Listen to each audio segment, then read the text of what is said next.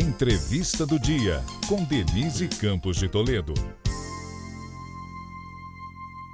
E vamos falar agora sobre vacinação de crianças, a atual onda de Covid no Brasil, novas variantes e adequação das vacinas. Eu converso com Raquel Stuck, que é infectologista da Unicamp e consultora da Sociedade Brasileira de Infectologia. Doutora Raquel, boa noite. Olá, boa noite. É um prazer estar aqui conversando com vocês todos. Bom, e vamos começar a falar da última novidade em relação à vacinação, que é a autorização para o uso emergencial da Coronavac para as crianças de 3 a 5 anos, né? Algumas cidades já estão anunciando aí o cronograma. Agora é importante a vacinação também dessa faixa etária. Agora resta convencer os pais, né? Pois é, Denise, eu acho que a grande preocupação realmente é a adesão, né, das famílias, dos pais e responsáveis para levarem seus filhos para esta vacinação. Eu acho que uma coisa muito fácil de convencer é que eles procurem os dados oficiais até do Ministério da Saúde, mostrando, né, quantas crianças, né, foram internadas, e não foram poucas, infelizmente, até mesmo este ano, com a chegada da Ômicron, nesta faixa etária, foram internadas com quadro grave de Covid. A mortalidade nesta faixa etária por Covid foi a maior mortalidade em relação a todas as outras doenças infecciosas. Então, é uma doença grave, sim, né, para as crianças, e a vacinação diminui muito, assim como para os adultos, o risco de adoecimento grave. Então, é muito importante, né, que os pais levem. E com uma vacina que os estudos, os países, o Chile já está fazendo, a China, aliás, está fazendo a vacina já há mais de um ano, né, completou um ano agora nas crianças, a gente sabe da segurança desta vacina, então é importante, sim, que as crianças sejam levadas para a vacinação. Lembrando que nos Estados Unidos já tem bebês sendo vacinados, mas a autorização é da Pfizer, ainda não houve solicitação de autorização aqui no Brasil, mas é importante pegar essa faixa etária. Agora, eu falava de convencer os pais porque está muito baixa a adesão à dose de reforço. A que a senhora atribuiria isso? O fato de as pessoas estarem pegando Covid de uma forma mais leve, com a dosagem anterior? Por que parou, né, aquela fila enorme que nós tínhamos, à espera, à disposição das pessoas de se vacinar? Eu acho que com a chegada, né, o que nós tivemos foi com uma vacinação maior aí da população, nós tivemos aquela redução importante de número de casos antes até da chegada da Ômicron e, felizmente, das hospitalizações também. Tivemos a flexibilização das medidas, né, que eram de contenção de transmissão.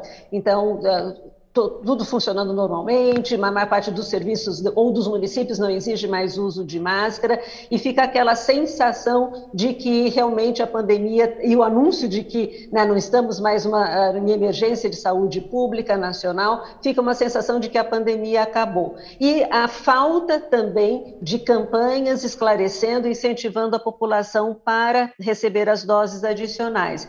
Isso preocupa muito, Denise, porque a gente sabe que apesar das vacinas terem sido feitas lá para cepas originais, lá para a cepa original, elas continuam eficazes para nos proteger de formas graves da doença. Mas para ter essa proteção, a gente precisa de uma quantidade maior das células de defesa, dos anticorpos, e a gente só consegue com as doses adicionais. Então, quem não tem dose adicional está correndo risco, sim, de ter forma grave, precisar internar, precisar de oxigênio, do respirador e, infelizmente, até poder vir a morrer. E é importante lembrar que tem um certo prazo aí de validade para proteção maior da vacina, assim como das pessoas que foram contaminadas e podem ser recontaminadas, né? Então, outro fato, outro comentário que a gente ouve muito é isso: está todo mundo tendo Covid e a doença da proteção, mas nós sabemos, né, vários trabalhos científicos que mostram que a proteção pela doença, ela dura muito pouco tempo, e agora com a Ômicron um tempo menor ainda. Se antes a gente considerava que a reinfecção só aconteceria 3 meses depois, temos visto com a Ômicron e suas subvariantes reinfecção com 3 semanas. Então, quem teve a B1, pegando a B2, e agora tem a B4, B5, B275, enfim, o vírus não para enquanto a gente fica aqui achando que está tudo bem, né? Então, é importante que quem teve Covid, né, essa proteção não vai durar, completou um mês que teve a doença, está com dose atrasada, vá fazer as suas doses adicionais. E tem um outro problema que é a chamada Covid longa, que são pessoas que tiveram a doença de uma forma até branda, sem grandes sintomas. Isso aconteceu também com as crianças e depois começam a ter outras doenças, efeitos colaterais. É a chamada Covid longa, exatamente por isso que depois de muito tempo ainda se percebe os efeitos, né? Esta é uma grande preocupação, Denise. Os dados mostram que talvez de 7 a 30% da população que teve Covid, independente se grave ou não, até as formas leves, como você falou, podem ter sintomas que permanecem ou aparecem e se relacionam com esta infecção, então que é a Covid longa. Isso imagina, né, com esses bilhões de pessoas que nós já tivemos, né, com a infecção, né, se eu tiver 5%, né, dessas pessoas com sintomas, com Covid longa, o tanto de gente que vai ser, o quanto isso vai impactar todos os serviços de saúde. Porque, na verdade, daí eu não preciso só de um infectologista, de um intensivista, eu preciso de uma equipe multidisciplinar, porque passa a ter alteração de memória, né, de raciocínio, ansiedade, depressão, de subalimentar, aquela sensação de fadiga muito grande, né, que compromete as tarefas, né, ou os compromissos diários de trabalho ou, né, de estudo. Então, é uma grande preocupação a Covid longa, que vai ser um desafio, porque nós não estamos preparados do ponto de vista de saúde pública ou mesmo saúde suplementar para atendermos e acompanharmos de modo correto, efetivo e resolutivo essas pessoas com Covid longa. E isso acontece, você pontuou, tanto em adultos, mas crianças também, com déficit de aprendizado, inclusive. Agora, Raquel, os laboratórios estão se ajustando a essas variantes? Nós temos notícias, por exemplo, de variantes com maior índice de contágio, além do registro aqui no Brasil, na Índia, por exemplo. Os laboratórios estão se preparando para um reforço de vacinação que dê uma proteção maior? Pois é, todo o esforço que foi feito, né, e a velocidade que nós tivemos para o desenvolvimento das vacinas, né, que em menos de um ano a gente já tinha para as cepas originais, ou para as variantes iniciais lá da Covid, nós não temos mais o mesmo, talvez até o mesmo investimento, o mesmo empenho para a adaptação das vacinas, mas nós temos tanto da Pfizer quanto da Moderna, sim, né, vacinas até que o hemisfério norte já deve fazer essas novas vacinas agora no outono e inverno deles, que tem o fragmento da B1 também, que está circulando muito. Agora, é uma dúvida, Denise, o quanto também o fragmento da B1 vai nos ajudar, porque a gente sabe que a transferência de proteção da B1 para a B2, por exemplo, ela não é muito grande.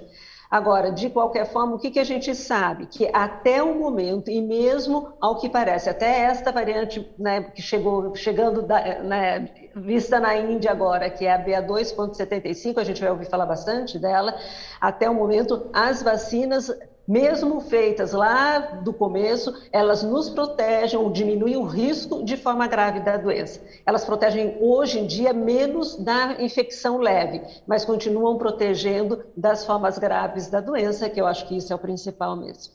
Agora, além dessa questão relacionada ao coronavírus, tem agora a varíola do macaco. A senhora acha que a OMS, os países estão cuidando, dando a devida atenção a essa doença? É alguma coisa mais preocupante? É uma doença que ela não tem, possivelmente não terá gravidade, né, e nem a repercussão em termos de saúde pública, em termos até de economia também, né, que foi a Covid-19, ou que ainda é a Covid-19, mas que pode trazer um impacto, sim, na população, uma vez que é uma doença que também tira as pessoas, né, do trabalho por um período que pode ser de 10 dias, pode ser de 21 dias, às vezes até mais, que é o prazo das lesões todas desaparecerem, até da casquinha da feridinha desaparecer. Então, isso pode trazer um impacto, sim, na vida das pessoas e na vida da sociedade de uma maneira geral. O que eu tenho visto, e a minha percepção, Denise, é que nós temos nos nossos esclarecimentos para a população ainda são muito falhos, né, no sentido de que quem tem que se preocupar, né, com o risco de pegar a varíola dos macacos, de que forma que pega, como eu posso tentar evitar de pegar, já que a gente não tem ainda vacina disponível para muitos países. Aqui, por exemplo, a gente ainda não tem uma previsão da vacinação, então eu acho que ainda faltam campanhas campanhas educativas, né, tanto para que a pessoa procure rapidamente, né, quando aparecer uma lesão para fazer o diagnóstico, quanto também as formas de prevenção. É importante buscar mais informação para saber como evitar, não é? Porque é uma doença mais fácil de ser evitada, com certeza, do que o coronavírus que está aí no ar e ainda levando muita gente a ficar doente. Mas é isso, eu agradeço muito a participação de Raquel Stuck, que é infectologista da Unicamp e consultora da Sociedade Brasileira de Infectologia. Doutora Raquel, muito obrigada. Essa foi a entrevista do dia para o podcast do Jornal da Gazeta.